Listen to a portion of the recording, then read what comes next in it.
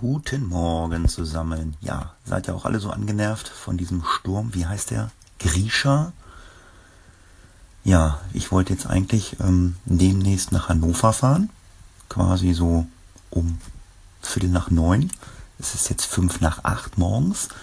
Ich wollte ja mit meiner Frau ins Kongresszentrum. Dort ist ja eine Ausstellung, die sich da nennt Veggie World, also für, ich glaube, Vegetarier und Veganer. Ja, aber es fährt kein Zug. Und nun? Ja, dann werden wir uns wohl oder übel gleich mal ins Auto setzen und im Auto selber losfahren. Der Sturm hat hier nachgelassen. Ich muss natürlich auch sagen, also gegenüber dem letzten Sturm, wie ist der, Xavier, war das hier schon ganz schön heftig. Also unsere Straße sieht echt übel aus. Die Mülltonnen flogen hier durch die Straßen. Sonst habe ich ja mal gesagt, naja, wie sagt man an der Küste, wir hatten ein bisschen Wind. Nee, das war schon Sturm hier heute Morgen.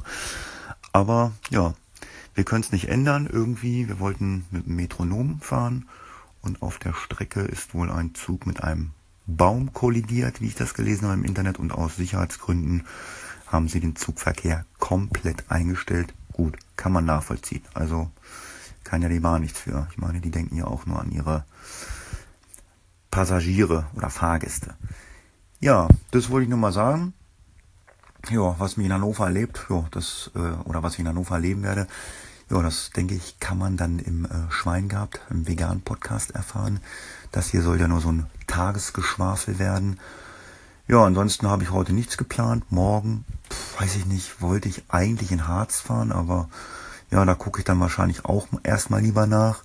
Meistens wird ja immer noch so 1-2 Tage danach gewarnt, geht bitte nicht in den Wald.